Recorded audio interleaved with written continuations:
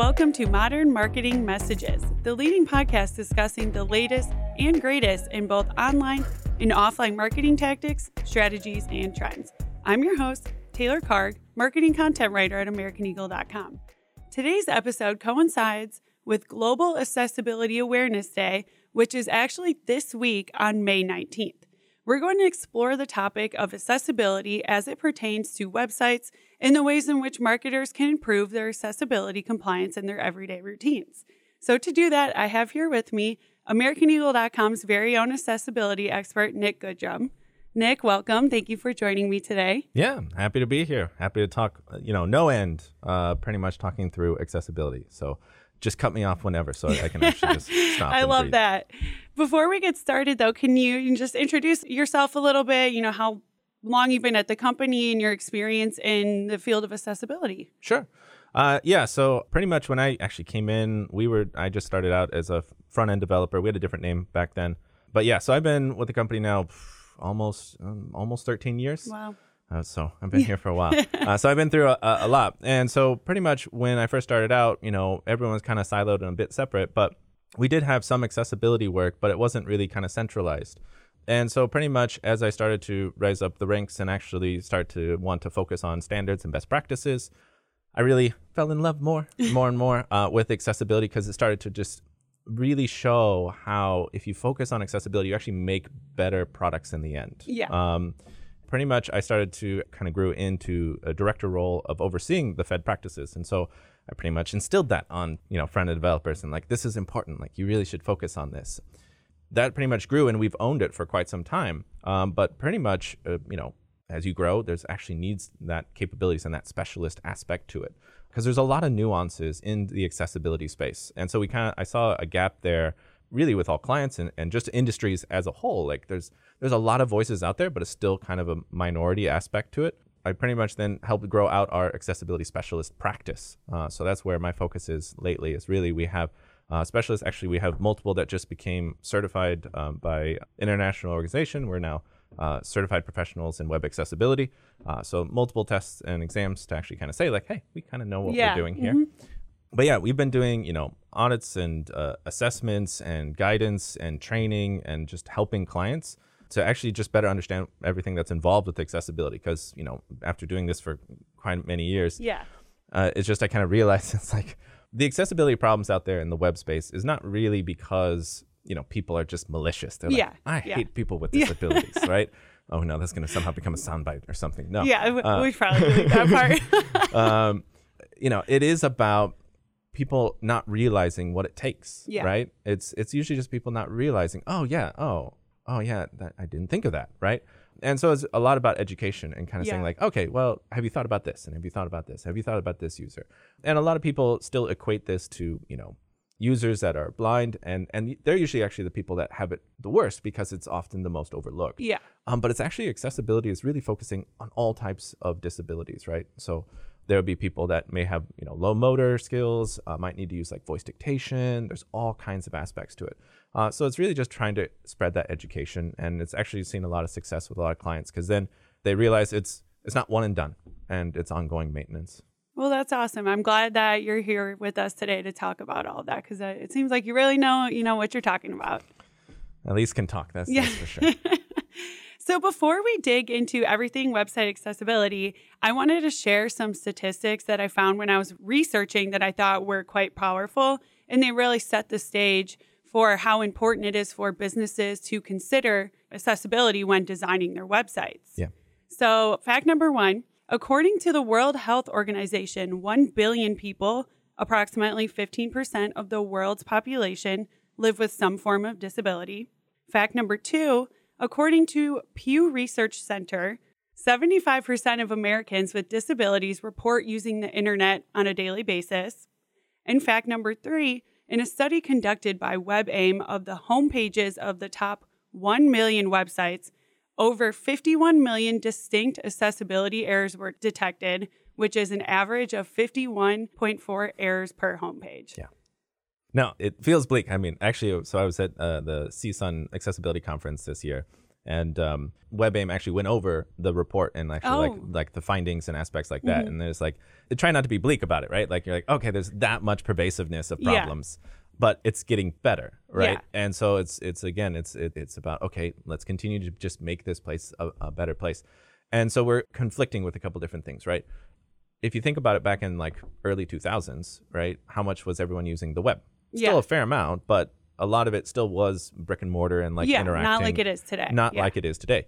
And so technology also has like just exploded. And so like the devices and the interaction and the software and everything that's available. And so every company now is like, I need to be on the web. And so it's like, okay, everyone's just jumping into this. And so as you get that massive scale, you're also going to have implosions of inaccessible content. And then it's, okay, let's start to curve that back in and actually start to resolve more and more and more. And so I think that's what I'm seeing, a shift a bit in the past few years as well. So even though it seems a bit bleak, it does, actually, but I think it's important to mention because like you said, it is, with the explosion of the internet, it is because there are so much more things to do on the internet. Yeah. And things have just gotten more complex. And as we all know, as things get more complex, it's harder to maintain, it's harder to get it right. And then, so just kind of clarifications on a couple of those points, right? And it's something to think about from the marketing standpoint is, also knowing your audience, right? And so, that number of, 15% or something, it's also increases of the percentage of that group of people increases as you get older, right? Yeah. I mean, eyesight, no matter how much we try and say it, it's like, it doesn't last forever. No. It all starts to go downhill, right? You start to see older markets. So, depending on what the focus is, right? As a marketer, you actually will want to think about how that actually impacts a larger and larger group of people in that audience, right? Another aspect as well, when we're thinking about accessibility, is the audience, right? We were talking about older audience, right? They're also using the web more. The same thing. So it's, even if you say like, everyone that fell in love with the internet, even back in the 2000s and even earlier, where even the early 90s, right? Or mid 90s, that audience is aging and they're not going to stop using the internet. So the target audience still should be a broad audience anyway. So even if you're thinking like, I only need to cater to, 15-year-olds and somehow market to them. And it's like, they are not the ones usually with the money. It's usually the people that are actually older that are actually taking care of them. And so really, focusing on accessibility actually broadens the market as well, if we're thinking about it from an e-commerce. That's why it's like the numbers of like, 15% of the population, or depending on segments and depending on where you're getting the information from.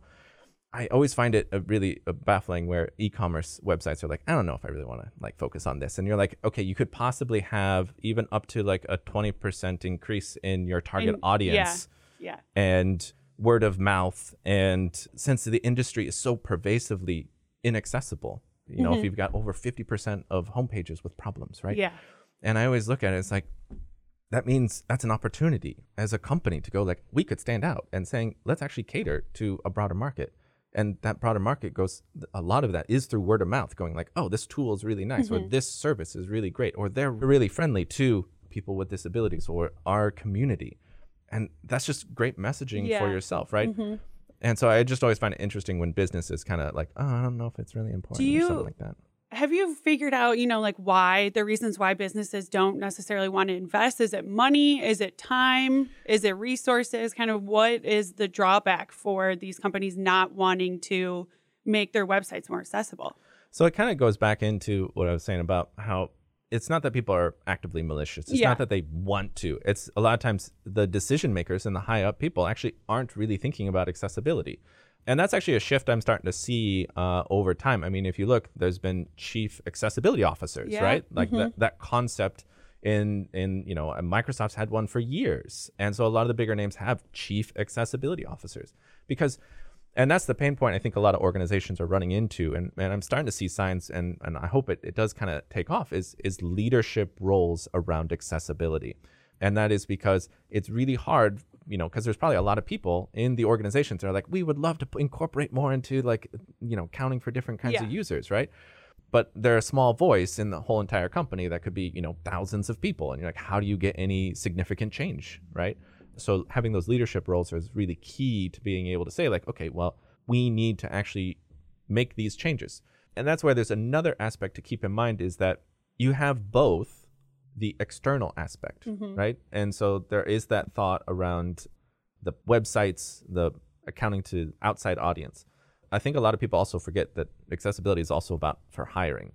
The Americans with Disabilities Act has multiple titles that are part of it, right? What most people are kind of aware of now, just because the nature of the legal space and whatnot lately, is Title III, which is around public accommodation. So you have people thinking about private organizations that account for the public. But a lot of them also forget is that there's also like a bunch of other titles in there. And one of them is Title I, which is about employers, right? Yeah. You shouldn't create a bias towards employees with disabilities. I think that's where a lot of people go like, okay, we'll just focus on the website. And you're like, there's like many other aspects that you have to think about. And that's where having those leadership roles inside the organization help flesh those out, come up with policies, and actually be able to make more significant difference. So when did people start really thinking about accessibility in their websites or in their everyday practices? Was it when, ADA came out with all these rules and regulations, or kind of when did you see that shift more towards a focus? And that's what's interesting. So ADA, even when they did some additions and whatnot in the 1990, it's like really early on. I mean, web wasn't really existing yet. But in the early 2000s, it was kind of pretty much because the pervasiveness of the web, it pretty much started to say like, all right, this should be applicable to websites as well. But that's why there's no actual official ruling, I would say. There's not official, overarching. And that's where a lot of the, some of the legal Gray space, area. like the legal space of people trying to, like Domino's, trying to push it up to the Supreme Court because the Department of Justice is the enforcers. Yeah. And so it's kind of saying like, even back in early 2000s, it was like the web applies. And people go, okay, well, maybe the standards are only recent. And you're like, okay, well, the W3C, they came out with WCAG 1.0 back in late 90s. And then 2.0 didn't really come out until 2008. Okay. And that's what most people recognize as the 2.0 aspect. And so it's always been there, but really it's just never really been enforced. And I think that's part of the reason why people go like, oh, it's not been an issue. And it's like, it's always been an issue.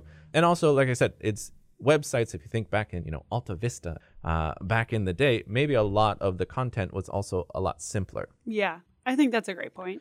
And there was just back in the basics, right? Like I'm just going to have, think about most of those pages. They're probably just basic headings and paragraphs and maybe an image or two. Yeah, words. just some text, right? It's not that complex. It was easier to be accessible because it was back to the basics. Yeah. Well, not back. It was the basics. Yeah.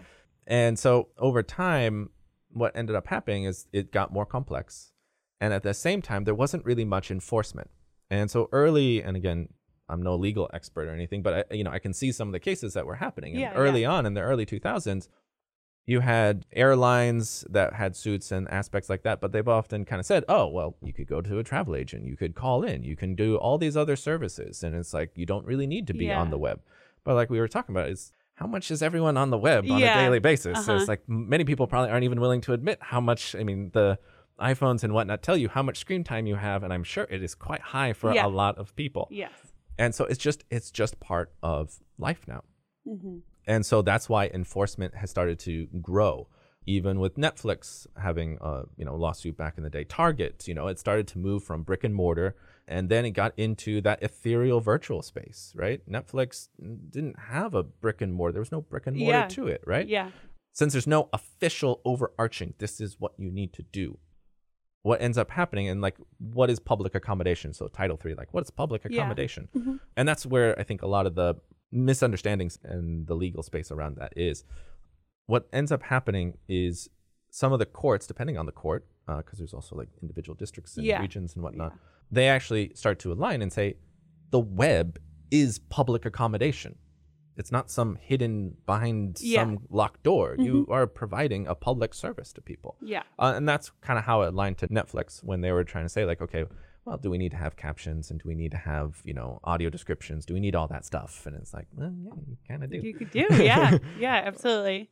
What are the latest right now as we are, 2022, what are the latest web accessibility guidelines? I'm sure there's a lot, but, just a few of the overarching ideas or themes. Yeah. And so what ended up happening when we talked about in late 90s with WCAG 1.0, right? Like then in 2.0, that came out in 2008. And that was a year after, the first iPhone came out, right? And that was a year before even the first screen reader on a mobile device was kind of set up for iPhone, right, for VoiceOver. 2008's version of 2.0 had nothing about mobile. Like, they didn't think about it at all, right? Yeah. Because it wasn't a thing yet, right? Yeah. And so with changes in technology, guidelines and approaches need to increase as well. But it took a while, about another 10 years, for 2.1 to come out. And so then there's another area in the government space called Section 508 in the US, right? Okay. And Section 508 is for, federally funded sites. It's kind of procurement. So if the federal government's buying something from a particular, like a service or something, that service needs to also meet compliance needs. Okay. And back in the day, they actually had their own list. They said, follow these rules. And then just about the time that 2.1 came out, they said, okay, now WCAG 2.0 is the requirement. Oh, okay. And it was just like, well, you just missed 2.1. You just missed that. What ends up happening is so we have 2.1 because WCAG is not flawless, right? Yeah. Technology changes, okay? Or there's closing gaps because you think you've written it just buttoned up and everything is taken care of. And you're like, no, actually, there's a way you can sneak past this because of just the terminology. So 2.1 was trying to also broaden it to cognitive disabilities because that wasn't really as much of a focus earlier on, right? Because so much of the web was early on thinking of like, okay, well, screen readers, keyboard users, there's so many different kinds of users that people aren't thinking about. And now it's, okay, we need to broaden that. And it's also more about cognitive aspects as well. And then also, okay, yeah, mobile devices are kind of pervasive. Everyone's using them. So we should actually incorporate aspects like that. Yeah. It's taken a little while and it's been pushed back a couple of times. But WCAG 2.2, if all goes well, will be this September. Oh, cool. Okay. That one, again, is trying to just add in specifics. Everyone kind of goes like, oh no, which version are you using? 2.1, 2.2, is it 2.0? The thing is that a lot of them are clarifications and a couple extra additional technology focuses. A lot of times when we're even looking at 2.0, what a lot of assessors and people reviewing things against 2.0, we're kind of already calling out the issues that are called out in 2.1 and 2.2. They just didn't have the verbiage to reference that. Okay. So there's things like focus outlines, right? A sighted keyboard user should know where they are on the page. Yeah. But the verbiage at the time was just like, you need to have a certain contrast, and there's not really anything about outlines or the size or anything like that. But you can kind of go like, oh, that's kind of hard to see. You probably, best practice, you should do something. And so when we're suggesting as a best practice, it's now kind of gotten to the point with 2.2 where you're like, this is exactly what you should be doing. So now it's just what used to be said is, that's a problem and you should do something about it, but we don't have it fall under a very particular success criteria because you're kind of outside of that in a nebulous realm. Okay, now it is. So it doesn't really change things too much, but it does add some clarification against particular features that most people didn't really have until more recently with more complex structures.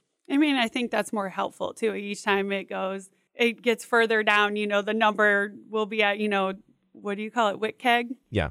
Well, So it all came from, so I believe what it is I think Sharky or one of the kind of the early voice synthesizers devices and whatnot, when it would read WCAG, it would read it as WCAG. Yeah. Okay. And so that's where it kind of, so it's not me. Well, no, I just was like, wait, I remember what it's called, but I can't really remember. Yeah.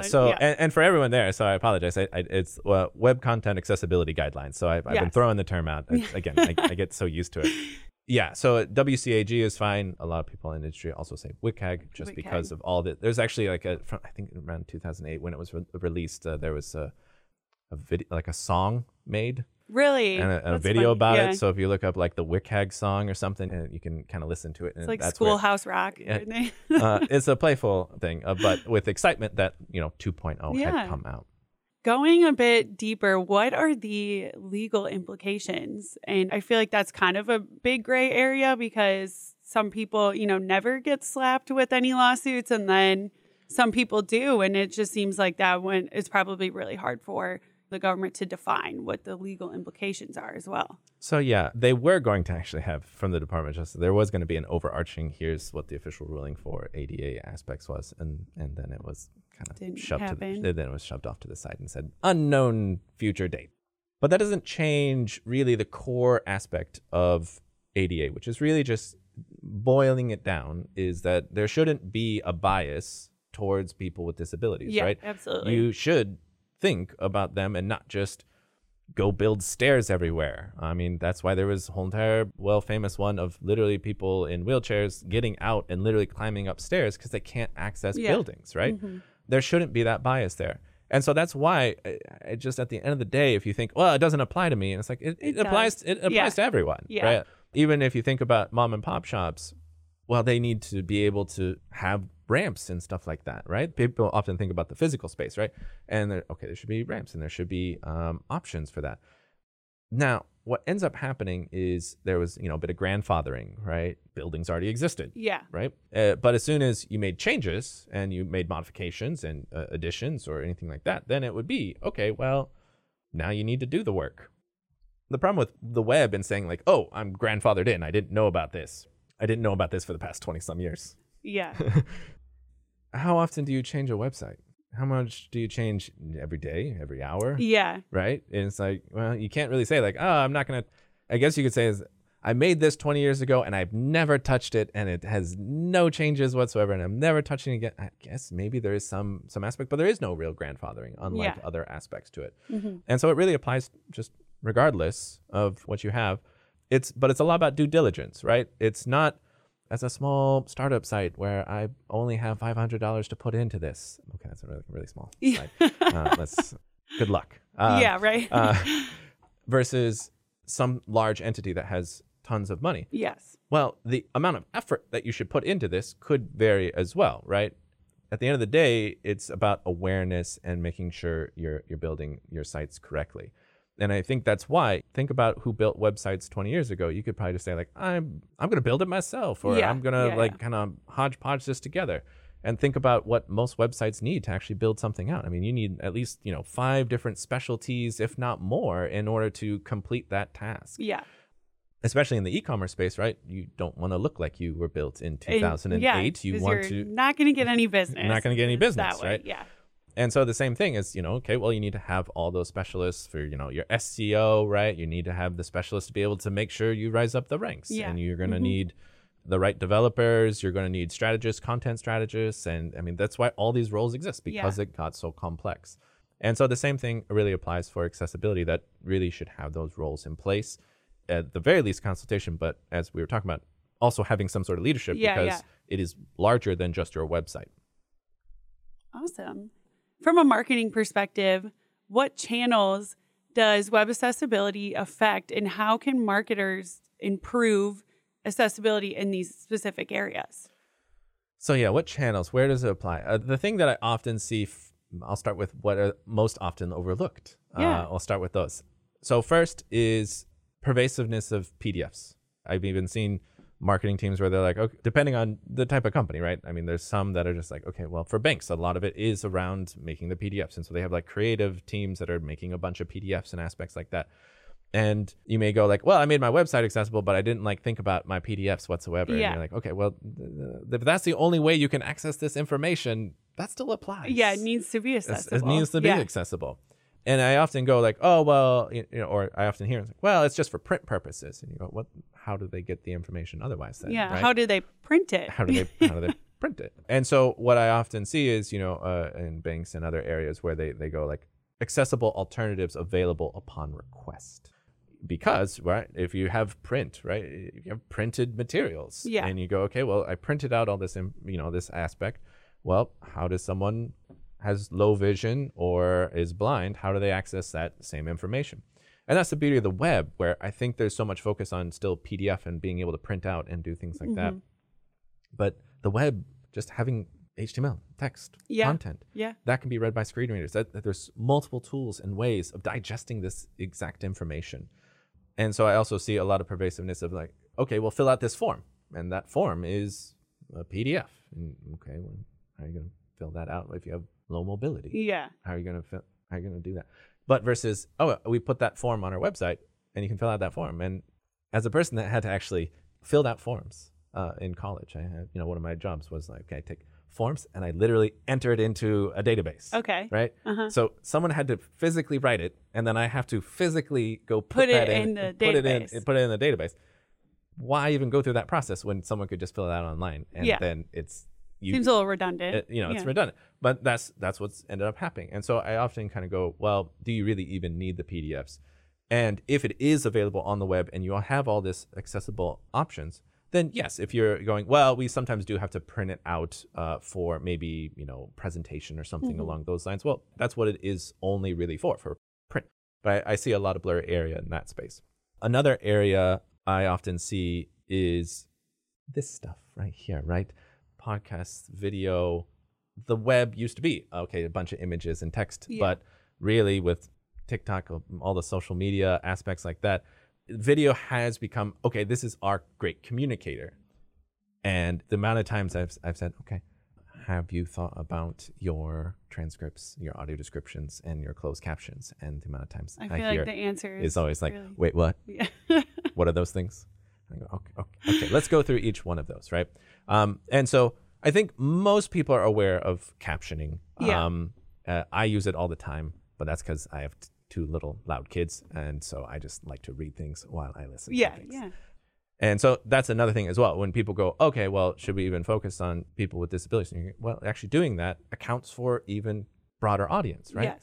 When we think about ramps for, physical handicaps for in the physical realm, how many people have used a ramp that doesn't have a disability? They don't necessarily need to use the ramp. Don't necessarily need to use the ramp. And you're like, a lot. And people with strollers, there's all kinds of benefit, right? Mm-hmm. And so the same thing here. You have captions because people are maybe there's also temporary ones, right? Temporary disabilities. And there's also just people in a loud coffee shop that just want to be able to read what's going on without having to listen to it, or they don't have a headphone jack. So you're really accounting for all these users by putting in closed captions. Then the other area that is often forgotten about is transcripts, and descriptive transcripts. So this is where it starts to get into accounting users with low vision or users that are blind. You can even get into cognitive aspects, right? Maybe it's easier to digest if it's narrated, or if it is, in a sense, all written out for you. And so describing the scenes, really a lot of times videos are actually constructed with storyboards and all of this stuff, right? The marketing materials that you're making literally have been written up with storyboards, with screenplays to literally explain everything. And then I just feel like it gets forgotten about, thrown away or something. And then they launch the video and you're like, that thing that you just made, just bring it back, bring it back, bring it back. Now that's your transcript. That's your descriptive transcript, right? Mm-hmm. What's the seating, or what's the scene? Who's talking? What's happening? What's going on? And then, of course, the dialogue as well. You've written it out. If you think about it from a movie screenplay, or it's all written out. Having that as an alternative accounts for a broad audience because there's so many tools that can just digest text.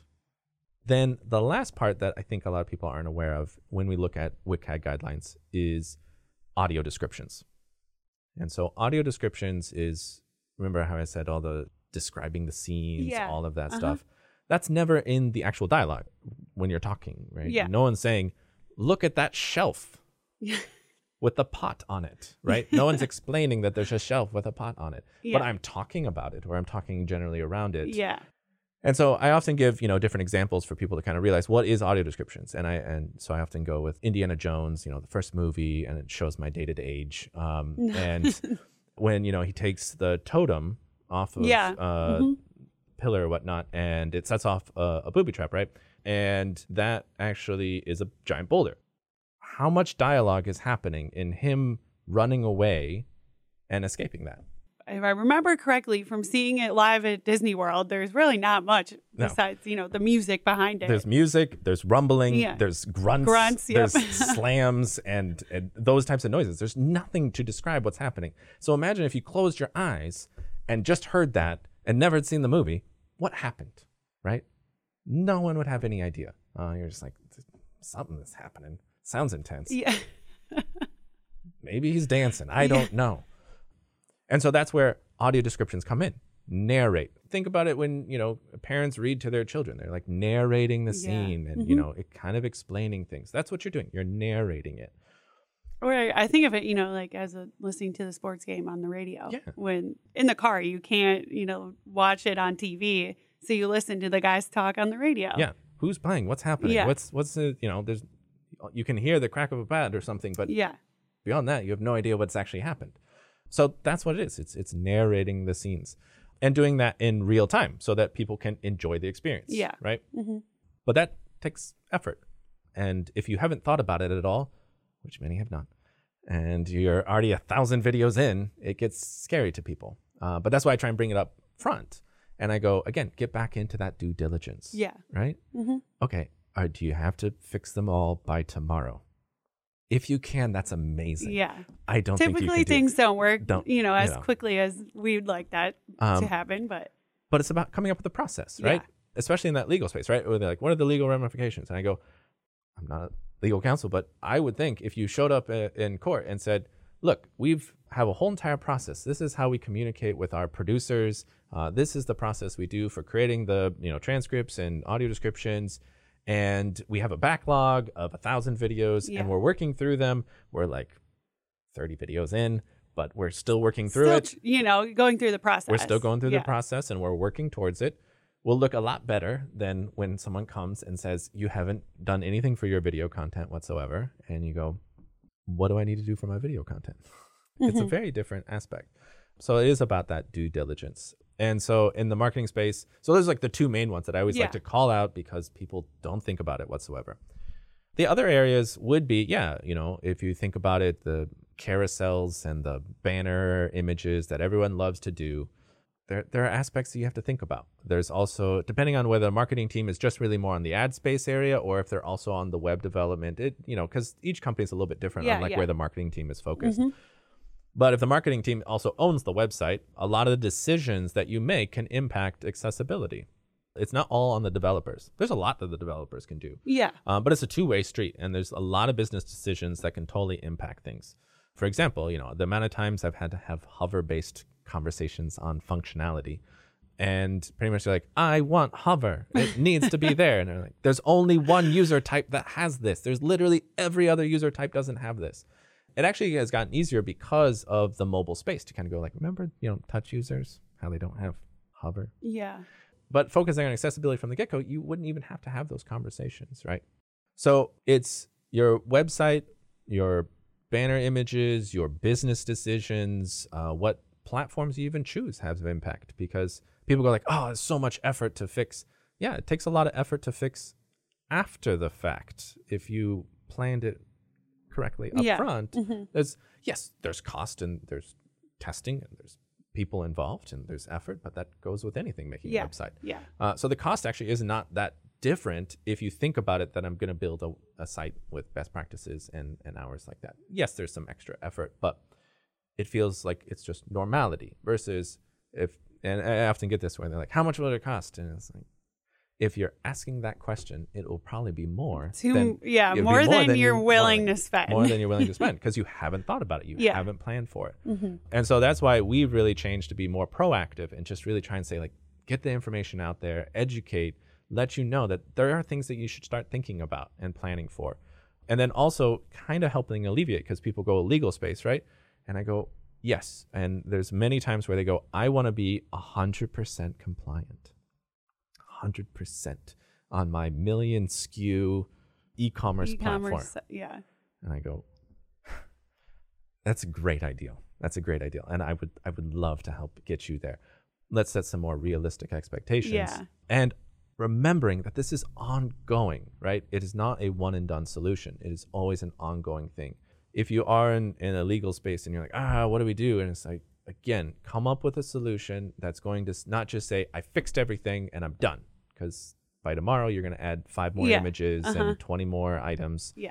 And you're going to go, okay, well, what now, right? You've forgotten about accessibility again.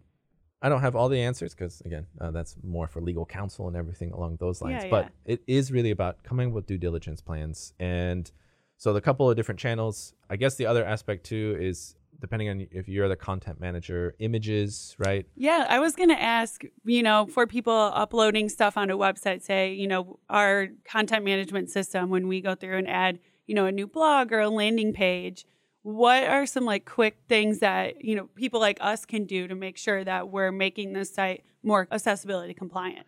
So at least from images, right? Because you're often writing the copy for those things. The way I would look at it when you first look at images is think about what its purpose is. If its purpose is to be inside of a link, it's going to go do something.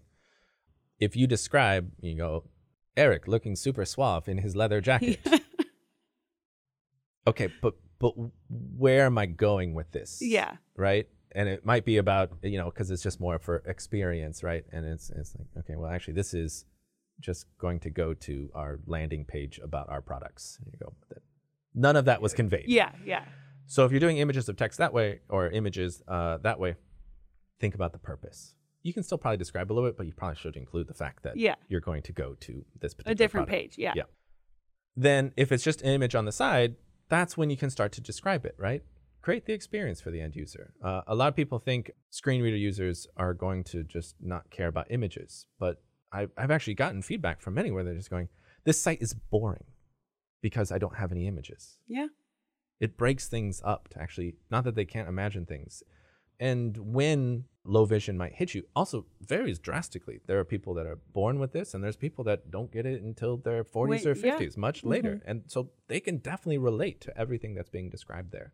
And then there is a rare, kind of rare case that if you've already described everything, right? A lot of times it's like images of icons. Okay. Where if you're going to go like email, and literally the text email is right there. And then there's an image of like an envelope or something. You can guess if you want to say, envelope meaning email. And it's like that, no, it's already described. It's literally right next to it.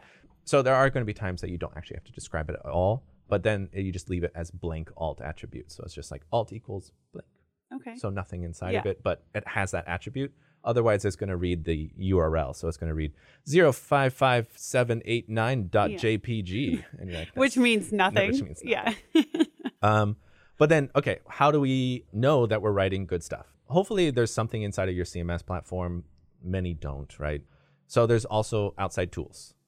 So manual testing is, of course, highly important, and it's going to, because until AI takes over the world, being more human than humans, which it's not at that, it's not at that point. It's not at that point. You still need to have human involvement. And so that's really the most important, is getting user feedback, actually testing with real humans.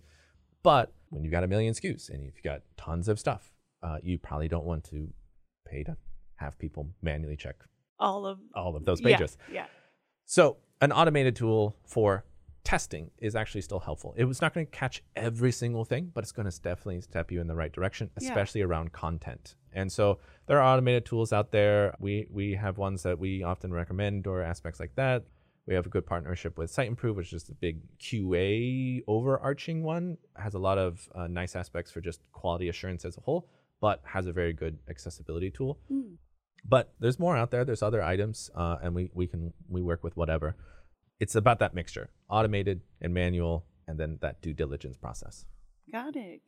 So Nick, I have one last question for you today, and it's a little bit of a loaded one, but I'm just curious about, what is the future of accessibility look like in your mind? Like, where do you see it going in the next few years to the next 10 years? So one aspect is, and I'm hoping that's correct, is what I was kind of talking about earlier, is that leadership role, for example, in privacy policies, right? And then there's, with everything happening in Europe, and so there's actually now positions that literally are not related to accessibility, but there's positions that are related to data management, right? And being able to say like, okay, I can remove you from our data.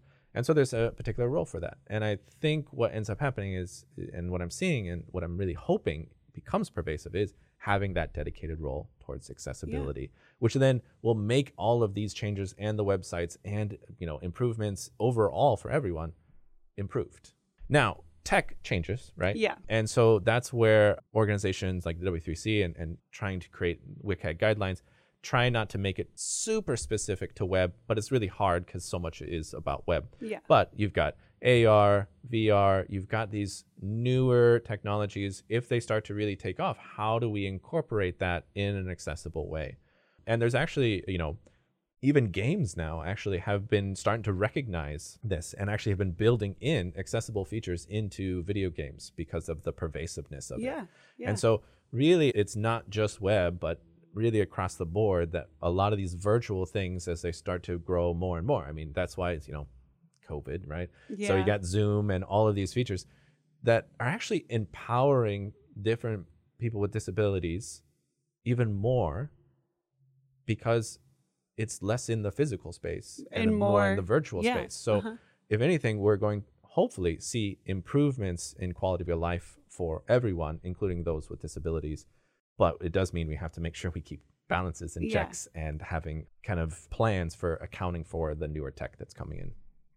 Awesome. Well, thank you so much for joining me today. I learned a lot. I'm sure our listeners will learn a lot. So thank you again, Nick. It was very enjoyable. No, thanks everyone for listening to me for quite some time. Thank you for listening to Modern Marketing Messages. For more information about the topics discussed today, check out the description of this episode. And if you like this episode, follow the podcast wherever you listen to them to stay up to date with us. While you're at it, give us a rating and share this episode with others. Don't forget to follow us on social media at Modern Marketing Messages. This episode is brought to you by AmericanEagle.com Studios. I'm Taylor Karg, and I'll be back with another Modern Marketing Message.